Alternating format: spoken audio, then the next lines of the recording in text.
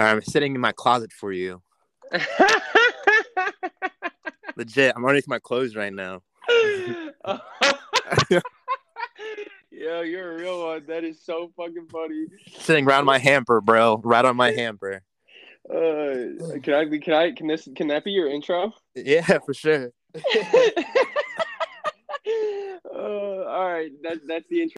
Welcome back to another episode of All Things Red. On today's show, I have Jonah Jackson. Jonah's a good friend of mine. We went to Mercyhurst together.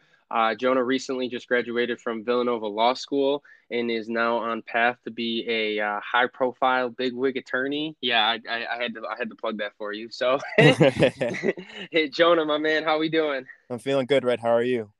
I'm good. It's weird hearing people say Red, because I'm just like, no one fucking calls me that. But when you called, when I've noticed it was called everything Red. I was like, I usually call him John. So I can hit you with Red if you want. So it's all good. Yeah, that's cool. It's cool. I could do Red. So, touching base, giving a little context, you and I met because we had a lot of classes together at Mercyhurst. Yeah. I was a political science major. Were you a political science major too? I was. My concentration was IR. Yeah. Okay, so you were political science with a concentration in international relations, right? Yeah. Okay, cool. So good times. It's funny because when I had Diana on, she was always talking about, she was just like, she's like, it used to frustrate me having class with you because we would be doing these like hard ass assignments and you were just like never paying attention. And I was just like, what the fuck is wrong with this kid? And before we started recording, I brought that up and you were just like, yeah, bro, you got like ADHD or something. But the thing is, though, you always showed up for the big stuff. Like we went to the competition in Ohio for the Model UN. It was nice to have you there because everyone else is so tightly bound about being there. It was nice to have someone to kick back with and kind of just decompress, which I think is always important. 100%. But you always showed up. You always did your job, but you always made sure you had fun along the way, which I appreciate about you. Yeah, and it's funny because I actually, when we were doing those Model UN things, everyone had like binders worth of notes, and I literally showed up. I showed up with a sticky note. I remember for one of the sessions we walked out and we saw each other and we just started dying because we were both kind of just like out in the water and all the kids, like you said, came with full on binders. I was like, oh my God, I did not know it was going to be this intense. And we both kind of had a laugh about it, which is really nice. Who was our professor's name? I forget. I don't remember her name, but I just remember she was like East European. She had like a kind of an accent and she was about the business. Like she was about making sure we were on top of everything and she did not play around, which was kind of intimidating, but it was a good time. I know. I walked right up to her. Yeah, I think she was Ukrainian, maybe. Yeah, probably. Something like that. But yeah, she was no bullshit. Like she's one of the only professors Ricci that like struck fear in me. Yeah.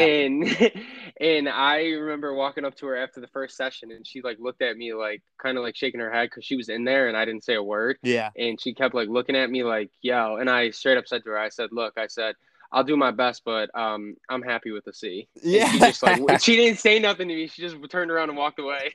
Oh my God. Yeah. She was tough. And I feel like I think just like being from Eastern Europe, man, they make tough people out there. So yeah, but yeah. I kind of, this is actually something I was going to ask you later, but I want to I feel as though, and I could be wrong, I'm not trying to speak for everyone, it's just like from things I observe. Yeah. I genuinely believe that having teachers that are like her, that are no bullshit, like you get what you get, and not giving you any type of privilege. Like I remember diamonds. And I told her, I was just like, hey, I'm gonna miss a couple classes because of lacrosse, and she was like, okay, that's fine. Just understand that if you don't do well on the test, I have no sympathy for you. She goes, because education is more important than a sport. And I didn't take it some type of way. I was just like, no, she's right. So like I put her in that teachers that are like, no bullshit, you get what you get, I don't care, because she was in a weird way like kind of prepping us for the real world. And I genuinely feel that nowadays a lot of kids don't like having teachers like that. I love having a tough professor because it forces me to rise to the challenge. And that's fundamentally something I pride myself on, is if I see a difficult task ahead of me, I know in the beginning I might fail at it and I'm willing to fail constantly.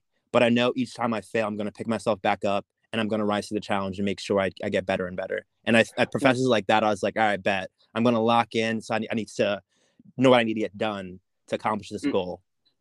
Absolutely. And from your perspective, because everyone has a different perspective on it, where do you think that fine line is between, like, because I did not think that she was an asshole or anything like that. I thought she was a great professor. It was just that I just fucked around way too much. So I don't even know whatever. But where do you think that fine line is between someone's pushing you to be better and they're just flat out an asshole? Yeah, I think you can tell it's very clear because one, when she talked to you, she's talking about how she found education important. She's not saying, "Oh, John, you're not important," or put you down personally. So she saw potential in you to do well in the class if you had the time to put towards the class. So I think that's where the line is. If there's a clear intention, hey, I see potential in you doing well here, but if you don't have the time and resources to put in, then you won't. And so she was not making it a personal thing. And I think for me, I know a professor or person is not being an ass to me when I can tell that they see potential in me and they just want to force that out and push me to do better. And it's all about just the language they use with you. And sometimes if you feel like they're trying to slight you, it might be worth having a discussion like, hey, you said this and this. What are your intentions in terms of what you said? You know what I mean? Because then you're not operating on some false pretenses that the person might be trying to push you when in actuality they're not. So if you can't tell, I would say it's all about, can you tell from the words they use that they're trying to push you to achieve your potential, or sit down with them like, yo, what's the deal? You know? No, absolutely. And did you have Federici at all? Fed was my man. I love Federici. Bro, he is the no, continue. Yeah, I was gonna say when we talked about, like, I think briefly about going to college and like finding yourself, and it's such a cliche, but those 4 years were crucial for me intellectually, personally, emotionally, all like across the board. And Federici, I think, was a cornerstone of my academic maturation and kind of finding myself intellectually. That man, I don't know. That's all I have to say. Fed, if you hear this, just know you've been very important to the way I see the world. Because I think in those 4 years, the way I saw the world, the way I saw myself was formed. And without him, I can't imagine how, like, my outcome in life, what would look like if I didn't meet him. Where does he teach now? I think he teaches at Middle Tennessee State University. Okay, yeah. That's what I thought. Because I gotta send that man an email because I would love. Oh yeah, I'm looking at it right now. It says chair of political science, Dr. Federici. Yeah, I got to. I wonder if he would be interested in doing an episode, because that's how. Love that. Yeah, because honestly, like he was, and it's kind of funny because and you know me, like, we've had private conversations, whether we're at the Stone or just kicking it and whatnot, but like.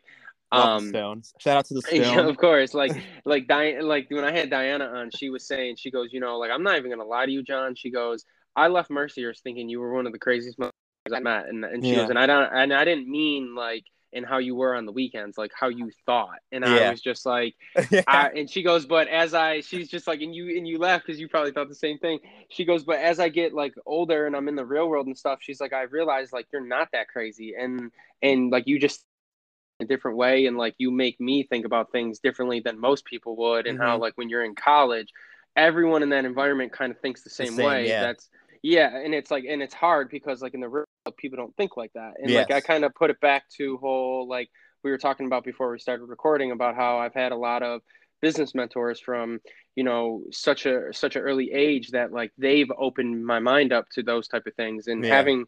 Where I credit Federici is when I took his class, we would be doing like I've taken 2 different classes.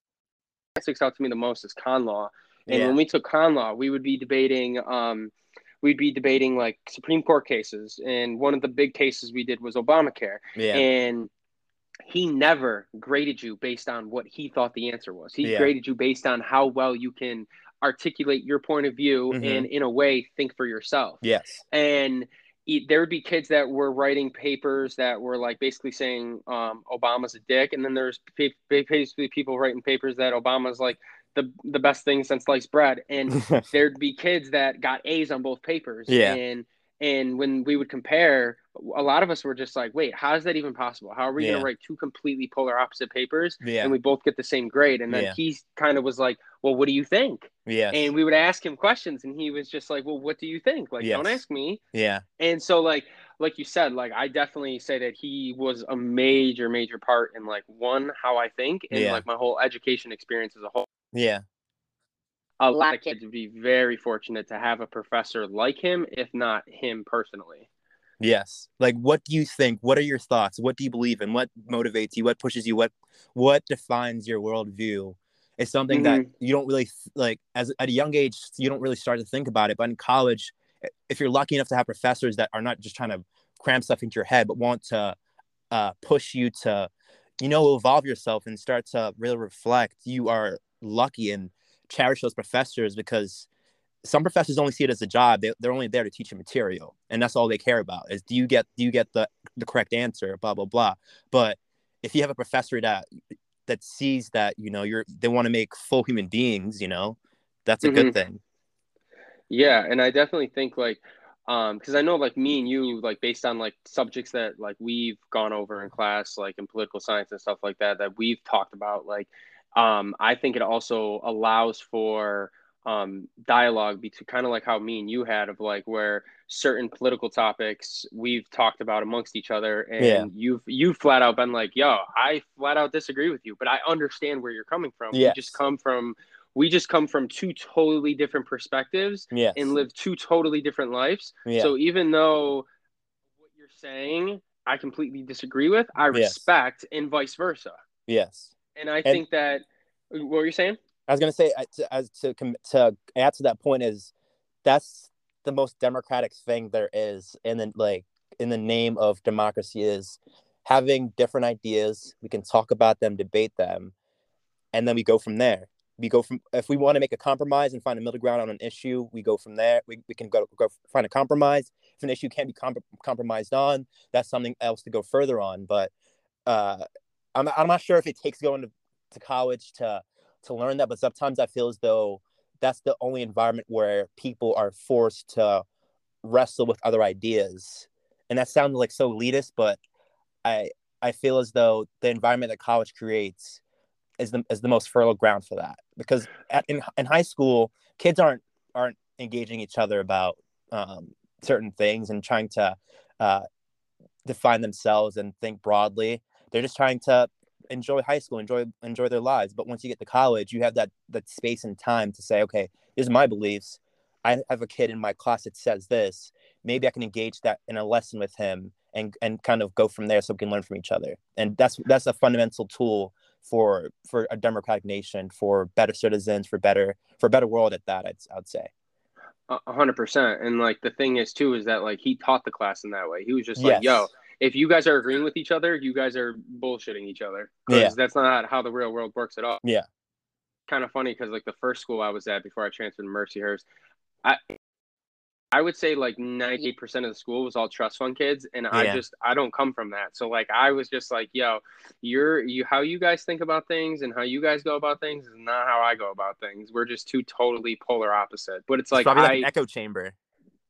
Exactly. And prior to going to that school, I didn't even know that type of shit existed.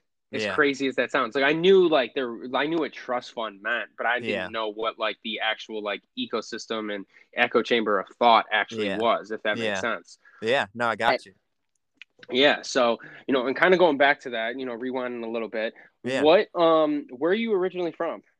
So I am an immigrant from St. Thomas, Jamaica. Moved to the United States when I was 7 years old. So I've when I first came to the States, it was like I think a lot of my phases of my life is all about finding and redefining myself continually. So I moved here when I was 7, and I felt pulled between two countries, because at 7 years old you're not really formed yet as your personality's not really formed yet. Your thoughts aren't really starting to begin to form yet. So I first saw myself as Jamaican moving to the States, and then it gradually became I'm a Jamaican American, and then became like now I see myself fully as Jamaican American, but more so American in ways that I can't even explain, because my outlook on life fundamentally is bred through an American perspective now. And so a lot of it. So when you ask me where I'm from, when people ask me where I'm from, I think I hedge my bet and I say Jamaican, but then they say, no, where are you from in the States? And then I say I'm from York, Pennsylvania. But it's just that question is always hard to answer, because it's always trying to fundamentally define myself and where I see myself in the world. But I think more and more, I do see myself as a Jamaican American, but fundamentally as an American, given the way I've lived my life. I didn't even know that you were from Jamaica. Yeah, bro. To be honest with you. No accent, huh? Just no accent. I came here when I was 7. I took extensive ESL classes because I had a thick accent, and coming. I mean, some people might be like, "Whoa, why would you say that?" But like, is it your stereotypical like Jamaican accent? I mean, I guess because Jamaican accent, the patois that we speak is a form of English, but it's the words just definitely pronounced differently. Like there's a lot of more hard A's, and it makes. I think if people would listen to Jamaican speak, they could definitely understand it. But I think in terms of moving here when you're 7 years old, everyone kind of sounds and acts in a certain way. And there's this like implicit desire to want to sound like everyone else. And I was like, I just want to, I'm 7 years old. I just want to make friends, and I want to be like everyone else in a certain kind of way. I don't want to have everyone be like, oh, you're not from here, are you? So it made sense for me to kind of learn to speak differently. And the thing is, in the beginning, I felt this need to sometimes switch between my Jamaican accent, my Jamaican voice, I would say, and then like my American accent. And it just became natural for me after a while to just speak the way I'm speaking now. This became my voice. And in a way, like forcing myself to speak in my Jamaican accent became so foreign, and it felt so forced in a way after a while, because I speak with Americans all the time. So obviously it's going to become my dominant way of speaking. And so it became like more of my natural inclination to speak like this and stuff. Oh yeah, see, dude, yeah. I think that's sick as fuck. Cause I honestly, bro, I've known you for years now, and we've had some pretty good deep convos between each other. And that is not something I ever knew, because it never came up before. Yeah, I mean, I like to be a private person. So when you asked me fundamentally to even like do this podcast, I was like, John's my boy, and I want to contribute to whatever he's doing. Like fundamentally, when you asked me, I thought that. I was like, but also I was like, this is my story. I'm Jamaican. I'm Jamaican American. This is something that's fundamentally who I am, and me sharing it or not sharing, it's not going to change anything. So I just have to fundamentally own my story, be willing to tell it to other people, because like you kind of said before we started the podcast, is that like some people don't understand a perspective because they're not exposed to it. They're not exposed to it, and also might be some Jamaican American kid, 7 years old, moved here when he was 7 years old, that he doesn't see, or she doesn't see, people like her doing things that I'm doing right now, and they need someone to represent that for them, to say, if he can do it, I can do it. And it's all, for me, it's kind of coming to the age is like, I just want to own my story and be okay. Yes, maintaining my privacy, but being okay with sharing my story and sharing a bit more of myself as I get older. Absolutely. And I love that, because like that, these are the type of conversations that I want, like that I'm aiming for on the podcast. But again, like you said, it's hard because certain people don't want to open up, which to each their own. I'm not saying that that's a bad thing, because because a lot of people don't know how to, one, and I'm not saying it might come off bad, but I'm not saying it in a bad way, but a lot of people don't know who the fuck they are. Yeah, you got to know who you are. At least not know you don't have to know who you are completely, like fully, but be on the journey of like reflecting and thinking. Okay. Yes, 100%, 100%. And I think that like like, we've talked about it before. Like I've said, and I've mentioned it on podcasts before. Like my mom had me when she was at 17. I've never met my dad, Yeah. stuff like that. And I've had people been like, "Oh my gosh, like I couldn't imagine having a dad." And I'm like, "Yeah," and I couldn't imagine, or no, I couldn't imagine not having a dad. And I'm like, "Yeah," and I couldn't imagine having a dad, or I couldn't Yeah. imagine what it's like to have siblings. Like, Yes. and a lot of people like sometimes are like, "Oh my God, I'm so sorry." And I'm like, "What's there to be fucking sorry about?" Like, You hit it right on the head right there. I'm like, "What's there to be sorry about?" I'm just like, I'm like, when we became friends, and I'm not just talking about me and you, I'm just talking about like, broadly. Like broadly, yes. Like when we became friends, we started, boozing it up, fucking doing whatever we do, fucking playing pickup basketball. That was not the intro to, hey, you want to be friends? It's like we have a common ground. So it's like, I don't like, to me, and I'm saying this because I genuinely don't know, and I've said this before to some friends, and a lot of people are like, "John, come on, don't be dumb. You know why people do this." And I genuinely don't. Like for me, it's like, okay, it's who I am. If you can't, if that's not cool with you, like, okay, then you really aren't meant to be one of in my circle. Which I'm not saying that in like a go fuck yourself way. I'm just saying that like it's almost like in a way that we're so afraid to be judged that it's like we kind of want to hinder what we allow people to see, which I'm very open, but at the same time, I'm very private. And so it's like, but at the same time, like by how I look at it is like, I don't go around telling people like, "Hey, I don't have a dad. I never had a dad. I'm being 16. I'm not, no, dude, I'm not doing that. But it's like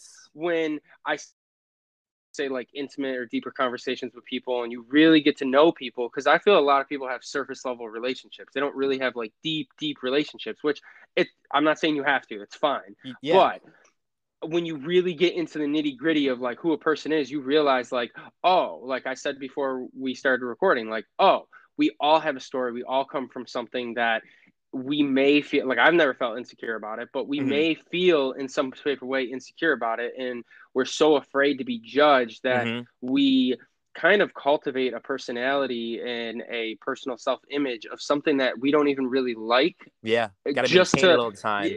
Just to like fit in and try to be like, oh, I'm accepted, but it's like you're not even accepting yourself. Like you being like I'm from Jamaica, like I'm Jamaican, like I think that's dope. Whereas some people, I'm sure, are like, I don't want to say I'm Jamaican because I don't want people to think I'm not American. It's like, who gives a fuck? If someone has a problem with it, then they ain't your friend to begin with. So I think I want to add two things to what you said, and it's the first thing is, I think, speaking from my perspective, I'm not sure if we get into this more, but like my story is not linear in the traditional sense of like, two-parent household, all that stuff, kind of like yours. And for me, for a while, I felt ashamed that it wasn't the conformity two-parent household, picket fence, all that stuff that people imagine. And so I didn't want to open myself up to let people know that about me. And so this cloud of shame kind of just hangs over hung over my head. And I was like, dang, it's limiting my ability to be connected to people. And it's exhausting to try to like hide the fact that I don't have that same thing as them. And it's not until recently that I was like, I'm tired. It's exhausting. Let me just like put the guard down. It's okay. Like I said, it's a continual process of learning to just define and accept yourself for who you are. And so that takes time. And it's something I've realized. And some people never get there, and some people are on the journey there, and some people are already there. So I commend everyone where they are in that process. And the second thing is, so 50 Cent, I saw a video of 50 Cent talking, I think it was on the Breakfast Club. I was just about to say that, yes. About how he doesn't hang around with people who has to be defensive around. And I was like, whoa, 50 is still, it's only 50 cents, but he's dropping dimes out here. So that's crazy. And I was like, that makes sense. If I have to be defensive around you, that's not a friendship that I want. I don't want to feel as though I've got to watch everything I say in my P's and Q's. I want to be able to be Jonah the way I want to be. Like, I want to be, if that's a friendship that I want, and I want you around me, I don't want to be defensive at all. So I'm realizing more and more, if I feel that way around people, like when you're hanging around with people, to step back and reflect about the interaction you're having. You feel as though you have to be uptight around them. You don't want that. You don't want that friend group. You don't need those people in your life. So no, not 50 at Cent all. is dropping dimes. Wise man, 50. As he gets older, 50 Cent's becoming more and more wise. So that's yeah, and I have something about that episode I'm gonna bring up later when we start talking about like things you would have wished you learned in school and shit like that. But no, I think, and again, I think it also kind of like, you know, kind of we'll touch on this last, and I'd like you to finish it off once I finish. But I think that I've been, as I get older, I realize like I've been so fortunate and blessed to have the mother that I have, because when I first was like, I came to her, I don't even remember how young I was, but I was just like, hey, mom, like, how come all my other friends have two parents? And she was like, all right, well, I'm going to let you in on, well, for one, like, we had this conversation the other day, just to give a little context. Like, she told me, we were talking about something, and I said to her, and I said this to other friends too, and they completely agree. I said, I would rather grow up not having a father, not knowing who he was, than to have two parents, them be divorced, and then them parents hate each other. And I know a lot of people that have that. Yeah. And I'm just like, fuck that noise. Nah, that ain't me, because that obviously takes a toll on you. And especially if you're just like, if you want to be like, hey, mom, guess what I did with dad today? And like, she hates dad and vice versa. You know what I mean? You'd be a different person if that were the case. 100%. And so like my mom told me that she was like, and she got a lot of backlash from, you know, not my family, but like people that she was friends with at the time. And she was like, okay, when I had to make the decision when you were like 1 or 2 years old, do I try to fight to get him to be involved and drag you through that? Or do I make the decision of, no, we're not doing this. I'm not having him grow up and having him have these potential problems. I'm going to make sure that he has the best life possible. And I'm not doing that back and forth bullshit. Like, if you don't want to be here, then bye, out you go. And she's always raised me in the sense of like, as an adult, like the first time I questioned it, she told me she told me what she could tell me, but then as I got older, she would let me know more and more and more. And she kind of like baby stepped my way into the reality of what it was. So like kind of going back to my original point, she was like, you know, when I first, she would be like, hey, like, can I tell you something? But you got to promise me you don't repeat it. And I'm like, what? And she's just like, the cool kids only have one parent. And I was like, wait, so I'm cooler than all my friends? And she's like, yeah, but you can't tell no one that. Like, it's a between me and you thing. So like, kind of like how Gary Vee talks about how his parents instilled so much self-esteem in him. My mom did that to me, so that like when I did go to school, I was never afraid of being different. I was never afraid of like, oh, okay. So like, and that's kind of like, and it might make sense to you now, where I do some of the things I do, where a lot of people are like, John, what the fuck you doing? And I'm like, I don't care. Like, I just like, and it's in kind of like touching on a little bit is like, my grandma for Christmas got me a pair of tie-dye Crocs. My boy Tyler texted me the other day because I sent him a Snapchat of me wearing the Crocs, and he texted me, he's like, bro, burn those fucking things. Like, do not come. He goes, do not come near me wearing those things. He's like, if you come visit me and you're wearing those, he goes, we're not going out. Like, I refuse to go out with you. And I'm like, motherfucker, I'm like, it's what I like, so fuck off.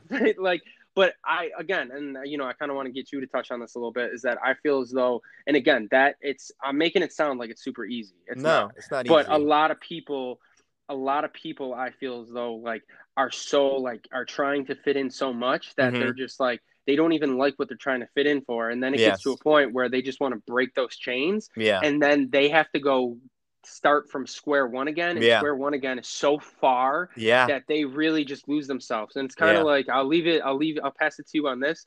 It's kind of like in the song, I believe it's Views by Drake, he always says like, why would you try to fit in when you're custom made? And the thing is, we're all so different, and we can be, and there's sometimes we're not different, and that's fine, but we're all individuals. Like, that word fundamentally means that we're unique. You know what I mean? Like, there's no way that we're all going to be the same.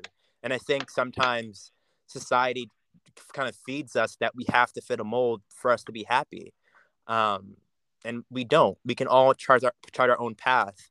But I think the thing you've kind of hit on most is those people that do feel the need to fit in some degree. They don't have that individual, that other person, giving them a positive self-regard, letting them know, hey, you're the cool kid, like your mom did. Like, shout out to your mom for doing that. Like, for me, that was my grandmother. Like, I could do no wrongs in her eyes, and everything I did, she praised. And if it were not for her, I think I'd also be a different person. And so it's having those people, and she was also herself a proud Jamaican. So my grandparents, they came here in the 70s, and her whole goal in life was she came here to work, but she was going to go back home and live her life as a Jamaican. Like, and so seeing that pride in her made me prideful about being Jamaican as a core, and that yes, wanted to change and assimilate and become an American. But if I had already had a good foundation with her, and so I had that positive self regard, so I had that building block to then go from there. So, but some people don't even have that person to say, hey, at least you have this to start from. Some people just have scratch. They have nothing. So no, completely. Having people there as the foundation that feed you positivity and build you up and let you know, hey, you're worthy, you're unique, you're special is really important. 100%. Now, kind of tying it all back. I know we've been a little bit all over the place, but yeah. After you graduated Mercyhurst, yeah. you went to Villanova Law School. Was Villanova like you just wanted to stay home? Well, not home because it's in Philly, but like, did you want to stay in the state of Pennsylvania because Mercyhurst is in Pennsylvania and you're originally from York, Pennsylvania? Yeah. Or did you just go with like the best offer that you got out of school you applied for? It was a mix of a lot of things. So I applied to, I think I had applied predominantly to Pennsylvania schools because I knew that I'd get in-state tuition, even though it's like it's still graduate school, but you get better. I'm pretty sure you get better benefits if you're from in-state. So I was like, let me try to be economical about this. But also when I visited Villanova, I was like, it felt similar to Mercyhurst, so it felt already like I was already home in a way. Like I said, when I went to Mercyhurst, it felt as though I made a home there, and so I was looking for some place where I felt as though I already had prior success in the environment. So let me go some places closely similar to that, and that was Villanova, and I have no regrets about doing that. So it was a mix of things. Being close to York, being close to family was very important, and it all just worked out. Got the right financial aid package. Was the right environment, close to a big city because Philadelphia is awesome, and Villanova is like right outside, 30 minutes outside from the city, but you have all the connections that you need to make already there, and you can just hop on the train to go to Center City for a weekend, for a business trip, whatever the case may be, or you might go 2 hours up to go to New York. So it's very well positioned, and it made sense for me. The Comcast Center is lit. Yeah. Have you been to Xfinity in Philly yet or no? Have you been out there for like an Eagles game or anything? No. Well, no. So I've been to Lincoln Financial for the lacrosse Final Four because they always do the not for any Philly pro sport game. Yeah. My buddy Frank, he was my roommate at Hobart. He plays. Yeah. Well, he plays for the Bandits now, but he was playing for the Philadelphia Wings, the pro indoor box team. Yeah. So in April of 2019, I went to one of his games, and they play in Wells Fargo Center where the Sixers play. Yeah. And afterwards, we went to the Comcast Center, like the big ass bar that's right there, Xfinity Live and all that. Xfinity Live, yeah. Yeah, and that place is a madhouse. Yeah. Did you ride the bull or no? No, I didn't ride the bull. No, he wanted me to, but I was like, I can see you riding the bull for sure. Bro, no, dude. Anytime I've rode the bull, it was either I did it once in Milwaukee when I was visiting my friend Grace. I did it in this bar, and I did it, obviously, everyone does it at Bourbon. But the thing is, I never did it at Bourbon. Never did it at Bourbon. Yeah, no, see, like, I've learned my lesson. Like, anytime I'm riding a bull, I'm fucking 3 sheets to the wind, and then when I get off, I'm like, yo, I feel like I'm about to yak everywhere. So I'm like, I'm like, it ruined it for me. But no, Philly's like a lit city. So like, prior to going to Villanova, because anyone that's listening that's contemplating law school or knows someone that's thinking about law school, it's good insight. Did part of your decision go, hey, Philly's a good city. There's a lot of money within the city. I kind of know what I want to do. So kind of like me, like we've talked about it. Like when I got into real estate, like I want to get into luxury real estate one day. That's going to Boston. You know what I mean? Because there's money there. So it's like there's no luxury in Buffalo. Not shitting on Buffalo, but there's no $1 million properties floating around 24/7 in Buffalo. Like they don't move like that here. Yeah. So you always knew what exactly you wanted to do and stuff. Did that play a role into it? For those that want to go to law school but aren't necessarily sure what exactly type of law they want to do, what would be your recommendation be towards that?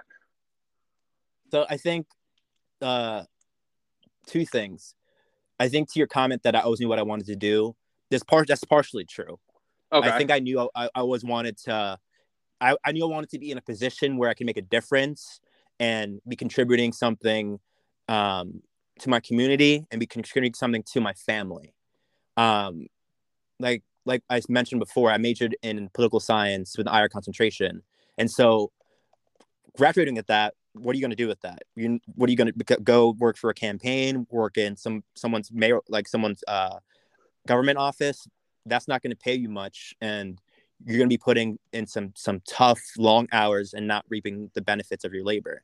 And so, law school made the most perfect sense to get more skills, get more skill set, and definitely raise the floor of my income potential. And so, deciding to go to law school, like I said, was the logical next step. But figuring out how to get there, test design, taking the LSAT, figuring out how to when the LSAT was, what books I needed to get. That came from one, having a friend that already did it, so I was exposed to the process, and then just putting the time in to make it happen. So I just want to take a big shout out to my friend, one of my closest friends from Mercyhurst, Sam Leoy. He went to Ohio State for law school, and so he was a year above us. I think he was the valedictorian, right? He was the class speaker for you guys. And we were part student government, huh? I had one class with him, and he gave like a little presented like, because you know how political science classes you always have to give like speeches and all that shit in class. Yes.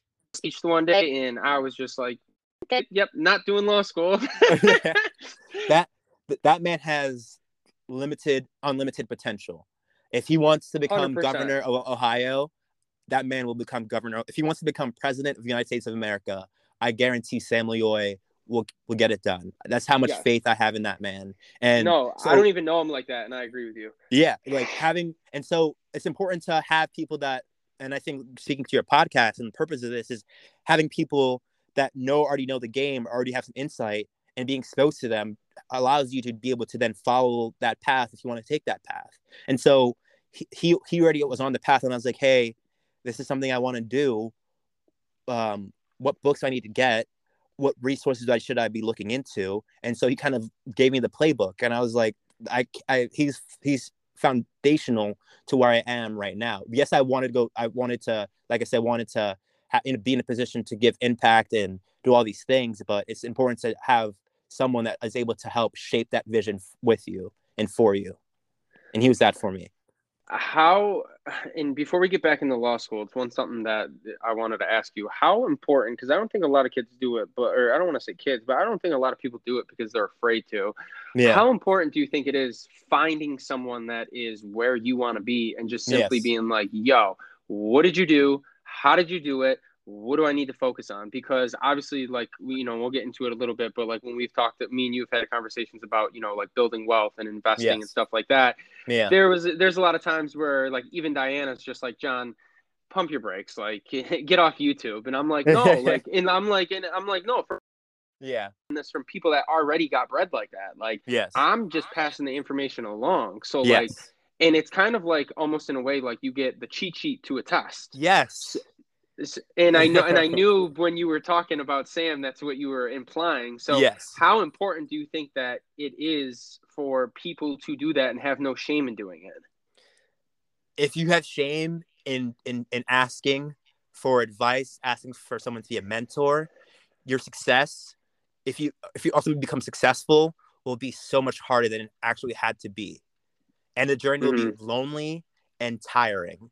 If you find people that are in a position that where you want to be, and you ask them, not ask them for, hey, what exactly do I need to do, but like what steps do I need to take potentially? Everyone's journey is different, and 100%. I'm sure my steps are not the same as Sam's steps, but at least I knew what to expect and what I should be looking for, the signpost, the cheat sheet along the way.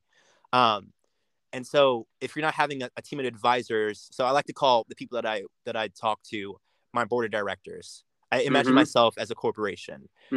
Making decisions is all about who can I go to give me insight about what the right play is. Should I accept this job? Is that a good enough salary for the position I'm taking? Am I making the right decision? And you can choose to take that advice, yes or no. That's ultimately your choice. But it's good to get that insight. And if you're not asking for the insight, you're capping your potential at a very low ceiling. And you're doing yourself a disservice. So, like I said, it's kind of going back to the shame and pride thing. It's about learning who you are and realizing you might need help and shedding that baggage of shame and pride and asking the people that are in those positions of where you want to be. Mm-hmm. Yeah. Absolutely.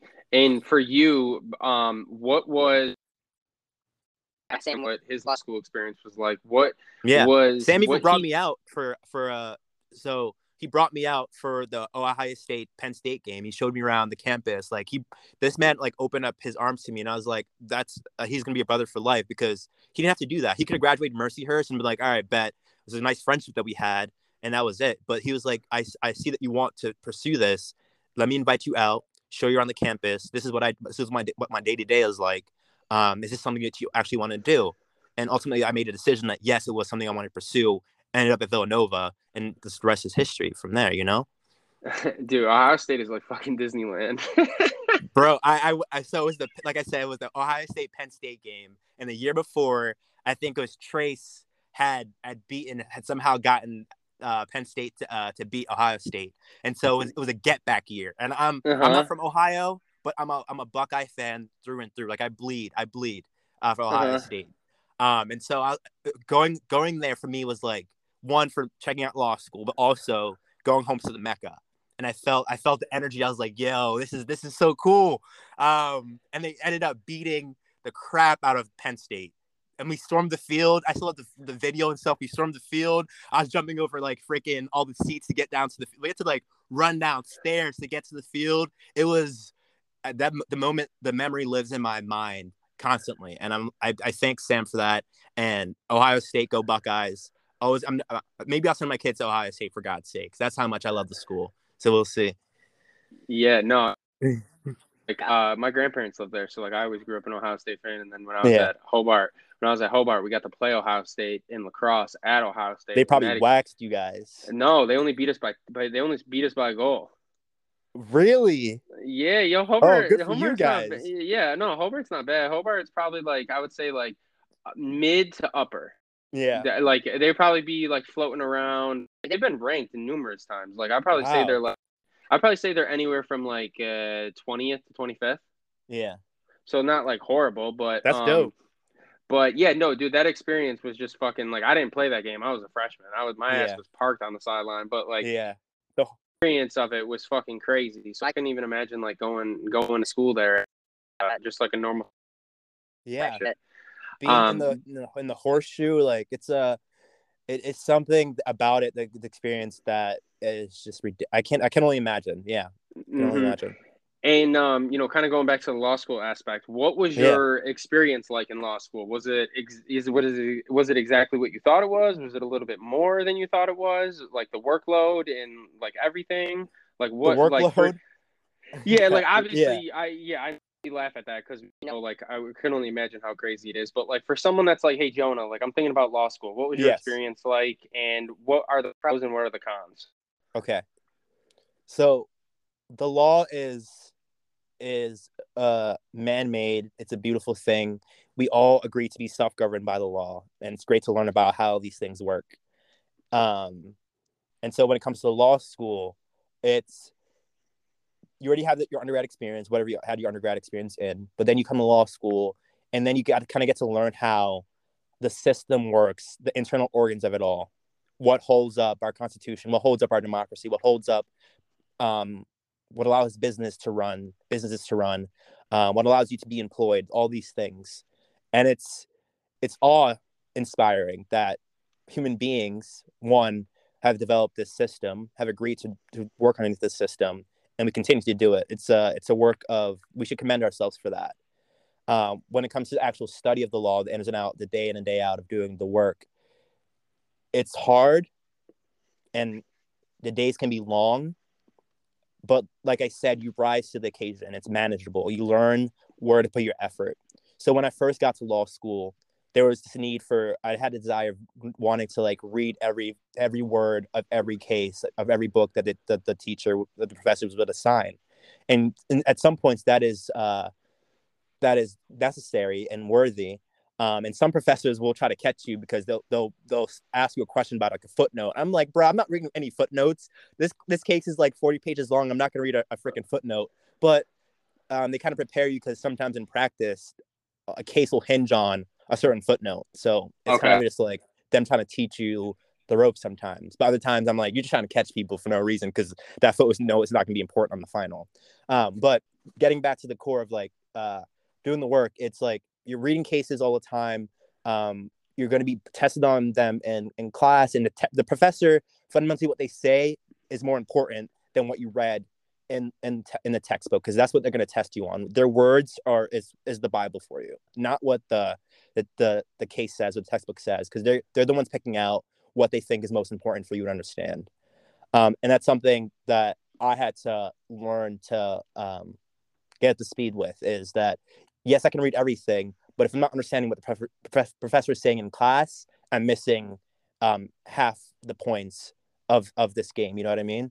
Mm-hmm. And so I had to train my mind to say, okay, and train myself at better note taking, because I got through Mercyhurst being a horrible note taker. Like I was not the best note taker at Mercyhurst, but I was able to get the job done. But in law school, you have to find a system, build a system for yourself, and then stick to that system and hone that system so it works for you in terms of preparation for class and stuff. But the first year, I feel as though it's a test. It's the battle, because you've never learned the way this way before, the Socratic method. You've never learned about the law before in this kind of way, and it takes time for your brain, for you to catch up and like, okay, this is what I need to pick out the case. This is what's important, and it takes time to learn that system. So if someone's thinking about going to law school, if you have success in undergrad, I commend you. Celebrate that, enjoy that, but come to law school with a fresh slate. You're gonna have to earn your keep again. You're gonna have to prove yourself to yourself again.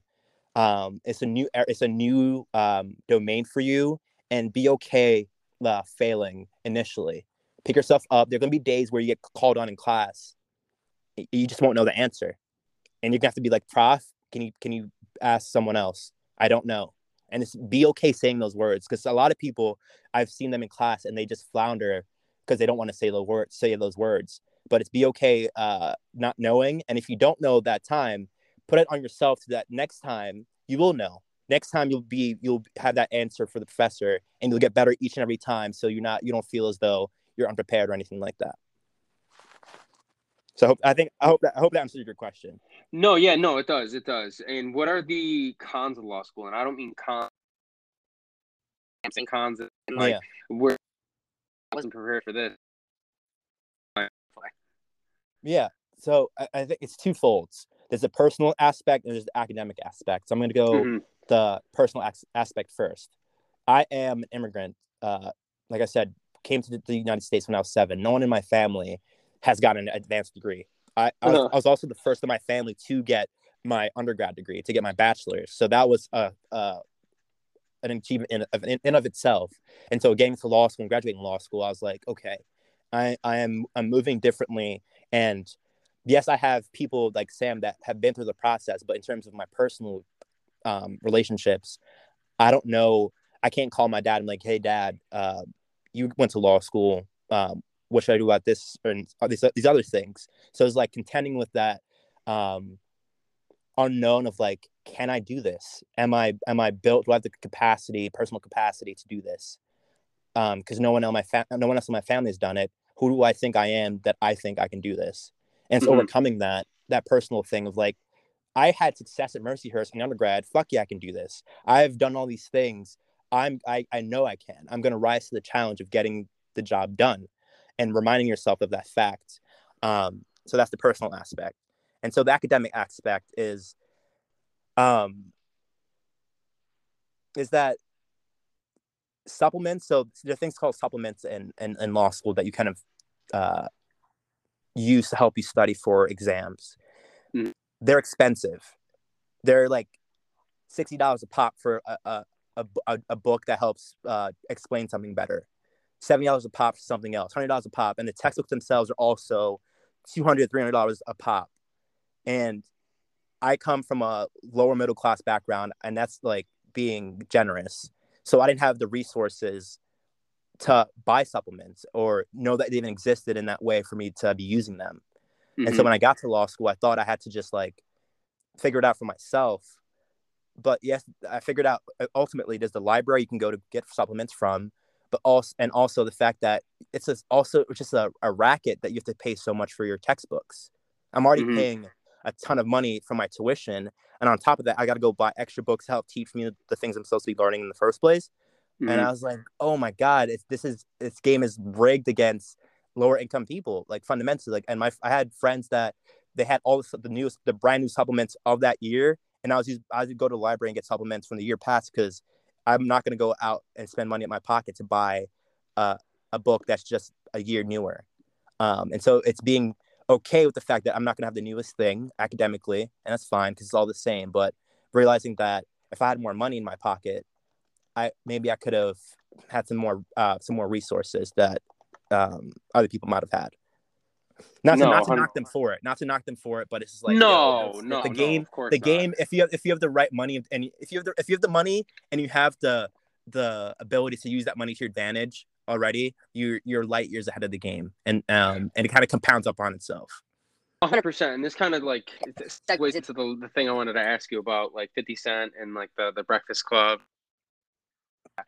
So how I mentioned whether like when we first started recording, you've never said it to me, but you've like made jokes to me before about like, damn, bro, why don't you just drop out? You ain't gonna pay attention, like stupid things like that. But like that's our relationship, you know what I mean? Yeah. So it was never like you were shitting on me. But hell no. Having like business mentors and me having no shame. Like I was just telling one of my lacrosse coaches the other day, he was asking me about like investing and stuff like that, and he was just like, hey, what do you have? And just talking about some things that I have and my money's tied up in and stuff like that. Mm-hmm. And he was like, well, he was asking me, he's like, well, where'd you learn this? And I said, yo, it's going to sound crazy. I said, but if I see someone driving a Lambo or I see someone driving a Bentley, like something crazy that you're like, all right, that dude, perception of like that dude has money. Yeah. I have, what do you like? I don't do. I straight up, I'm like, hey, like, if you don't mind me asking, I'm like, I come out right away and I'm like, yo, my goal is to be, I have big dreams. Mm-hmm. What assets, how did you make your money? And ask like what you do. And that like it's the people that like have that Napoleon syndrome of like I got my money, I want to fucking stick it to everyone that made fun of me when I was younger. Fuck yourselves. Whereas like the people like are like, oh well, I want to too. They like will tell you, and it that mentality of like, yo, school in a way is like isn't teaching us the proper things that we need to learn based on our circumstance. And so like going to how I mentioned the Breakfast Club thing with 50 Cent said that if everyone that went to be successful business, there'd be way too many successful people in the world. And he was saying how if the professor teaching you at a business school knew how to run a successful and profitable business, they wouldn't be in that business. So, and it's kind of like a double-edged sword because it's like you got to be careful about how you got to be careful and delicate about how you touch and teach these things, because the way that I come across with people when I talk about it is like, it's a waste of time, it's a waste of money, you ain't gonna learn shit, go do this. Really 50 Cent's trying to say like, hey, figure out what you want, figure out what you got to do, and school necessarily isn't going to give you that blueprint, because school doesn't teach you. It's a tool, yes. And I definitely think that if it wasn't for college and traditional education, that I would have the mentality, and the intellect to go about and think about these things, because you do learn critical thinking. You do learn how to debate without having your emotions be all hot and tied into it. You understand how the real world works. You understand basic economics of things and stuff like that. But to 50, like, okay, he is a natural born hustler. He's a businessman because that's how he grew up. He had to survive the street. Talks about how and I've heard other people talk about this too, about how people that like, you know, when they're younger, Jay-Z talks about it all the time, that he learned business from selling crack because he learned, okay, I have a niche market, I have a product, I got to scale supply and it. demand, baby. So, but yeah. So, like Nipsey Hussle talks about it. R.I.P. to the great. 50 Cent talks about it and stuff like that. And you see that a lot of business-minded people, they aren't good with to study this chapter, report back to me. They're like, yo, I need to learn how to make money by myself, like and create an economy within myself versus relying on someone else.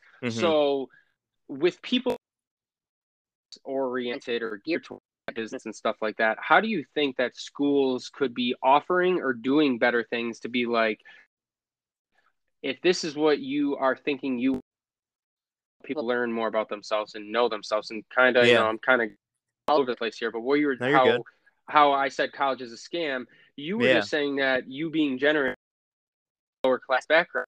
Well, I don't believe, unless I'm wrong, and I'll leave it to you, but I don't believe it's ever a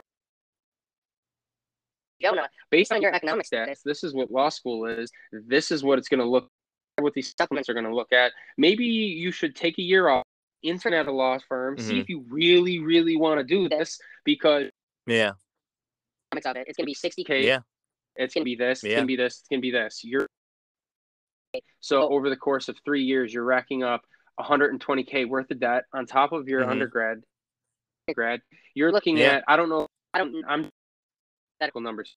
So you're looking at, by the time that you graduate, you're going to start off at $40K, but your living expenses are about 20, so you're only netting 20 at the end of the year. It's going to take you, I don't know, 15 to 20 years to pay that off, and you're going to be paying it at a rate of $100 a month. That significantly and keeps you not in a systematic way, but it significantly puts you behind the 8 ball compared to someone that got a full scholarship or comes from a money already. Where at, like, do you think 50 go to school? Probably not. He's going to teach him like Snoop Dogg's kid. I'm pretty dropped out of UCLA and started his own business. And like seen in comments, people being like, must be nice to have a famous dad. But I've also seen, I also saw a video that I'll send of Snoop in the studio with Kobe, and he's like, look, you guys, I'll help you, but I ain't giving you money. You got to figure it out on your own. And he basically was like, once I learned how to make money, I realized school wasn't for me. So kind of looping off, what is your thought on those? Schools can kind of promote that because ultimately school just keeps rising, and the degree is becoming more and more diluted because you have more kids going. Because I think the society's demanding that they go to school when a lot of these a lot of jobs don't fundamentally need you to have a freaking degree for you to get to, because your day-to-day workings of the job, you don't need to have a bachelor's in anything, and it's ridiculous that some employees require it. But I'm a big proponent, like I said, of schools, and I think, like I said, they're tools to be used. You can only get so much out of them that you decide to. I think in the case of people like 50 Cent and Snoop that are now in a position to send their kids or not send their kids to school, is the fact that they can send their kids to school and they won't have to come out with any debt or anything like that. And if their kid decide they do want to go to school, that kid has the potential, hopefully no varsity blues types mishaps in terms of they're paying their kid to get into a good school, but their kid could probably get into one of the best schools in the country, and that then helps them steamroll their success from that point forward. In terms of the way schools can better equip people to be more entrepreneurial and be more money minded, I think you're asking schools to do something that sometimes is a resource thing and one not their mission. Some schools, I think, because most schools, their tagline of why you should come to my university is, this is our graduation employment rate. We get people into jobs. I know, and I think that's what that's what drives many schools, is that are our graduates being employed? And if that's their mindset of, hey, we just want to train you enough so you can get a job, they're never going to change. But at Villanova, I've realized that with resources comes the potential for them to change that. At Villanova, I saw that they had a lab dedicated just for people that wanted to potentially start their own business. And so I immediately hit that up. I was like, yo, let me go see who these kids are and if I can make any connections here. So if I think ultimately it's a mission thing, like if universities are just trying to get kids employed, and two, do you have the resources to have entrepreneurial lab, think tank lab that kids can then join, if yes, on top of your school, but also gives you a opportunity to also be thinking about building your own business, which I think is beautiful. And I was like, I wish Mercyhurst had a entrepreneurial lab where I could have worked on building a startup or building a company while I was in school, learning all these different things and meeting all these different people, because that's when it's most important, when you're meeting because business is all about your connections you have. And so if I can build a business with my buddy who's also studying something that he finds is going to take off, and we can work on that together while we're still in school, imagine that. Imagine how powerful that is. And I'm sure Villanova has probably created a ton of millionaires and billionaires because they have that the resources to equip their kids with it. With the alumni network too. Like, I know that's a big selling Their point. alumni network is ridiculous. Ridiculous. And they have one of the best business schools in the country. And it's all about, they have the resources to equip their kids with that. And I think that's beautiful. So I think that'll be my take on that. It's a matter of what the mission of the university is. Are they just seeing themselves as a conduit for getting kids into jobs? And two, do they have the resources to better serve kids that want to start their own business? Mm-hmm. And what about from a more basic and general standpoint of like teaching kids about personal finance, budgeting, the economics taxes, and stuff like that? Yeah. So I mean, that also comes from the household too. You know what I mean? Yes, but there's a business model that is hinging on people not knowing those things. So it sounds like it's it's nefarious, but I don't think it's intentional. But it's just the way it's supply. You don't know until you already in there. And you're like, oh, now I have this debt. How am I going to pay it? Oh, I need to get a job now. I wish I had known the economics of like, hey, maybe I should, like you said, take a year off, or maybe I should think about doing a trade instead. You don't know until you're in it. But the university themselves, they need you not to know for them to be able to do their thing, which is part of like it's a very it's a double-edged sword, like you said. No, of course. And like I said, like I've been fortunate that like my mom put, like when I was in high school, she's like, yo, if you're not getting, like, I got school covered through scholarships, grants, stuff like that. But I won scholarships for sure. Yeah. And she was just like, if you're not getting, this is when you graduate, this is how much money you're going to have to pay back. So this is why I'm on your school, like in high school, of course. And I was like, oh, okay, that makes sense. And then like I applied myself in honor society that there was. See, I knew you could do it. I always know you have the potential in there. You just don't want to do it sometimes. Well, no, because that's how I've always been that way. I'm always like, wait a second.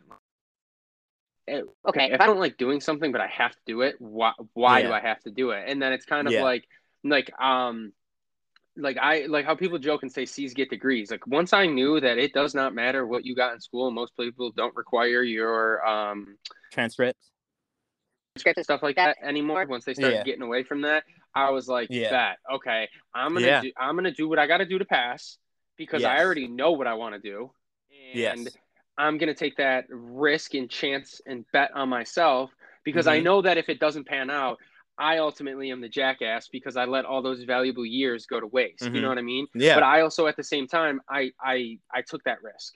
Yes. So it's like I have no one to blame but myself. Whereas I have these conversations with other people and they're like, you're a fucking idiot. And I'm like, okay, well, I don't say this to them, but I think in my head, I'm like, okay, well, you also are the same type of person that would never take a chance on yourself. Yeah, so, you got to bet on yourself some way, somehow. So it's like, it is what it is. You know what I mean? But, I just don't like, I just think that there's a very, like, kind of like when I was talking with Diana, there's a very, like, one-track mind and thought when you're in school, and when you're outside of school, the only thing people are really thinking of like, who I'm hooking up with, where we getting lit tonight, Yeah. and like that. Which look, it's fine. We've all been there. We're all young, and that's what you do when you're young. Yes. But I just personally think that there would be a like a better turnout, and I don't know, and better turnout in terms of people's happiness, people's job security, and all that. If these were at least conversations that are being out there versus like, hey, there's only 3 grades: your first paper, your midterm, and your final. Good luck. Most kids are like, oh, holy fuck, you know what I mean? Yeah. But no, I've always been that way. Like if I'm about something, I'll go fucking 120 miles down it. Whereas, once you find the path, it's just like all engines go. Yeah, and it's not a matter of like, oh fuck, that's a big mountain to climb. It's like, okay, baby step it, but we're gonna get there. Yes, we're gonna get there. I think I would want to add to that is that what I was gonna say, something to the regard that never mind, I lost it. I forgot what I was gonna say. Yeah, never mind.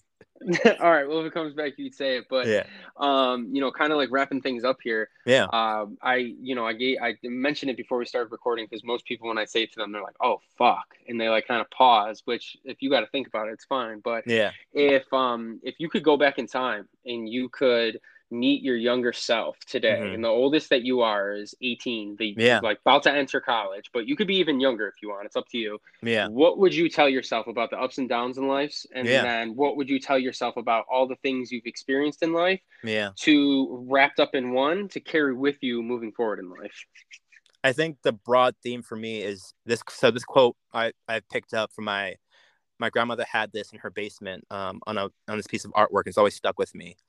It's that it goes, friendship divides our grief and doubles our joy. And initially, when I was younger, at 18, 16, 17, whatever the age was, I was like, oh, that's cute. Yeah, that's cute. And I was like, yeah, that's cute. But I think a theme that we've kind of talked about is relationships are so important. They help to define who we are. They help us to define ourselves. They help us to build businesses and build networks and really make life fulfilling. And you can only but it's hard to have a fulfilling life without good relationships. And so if I can go back to my younger self, I'd be like, I'd tell myself, work on building good relationships. They matter.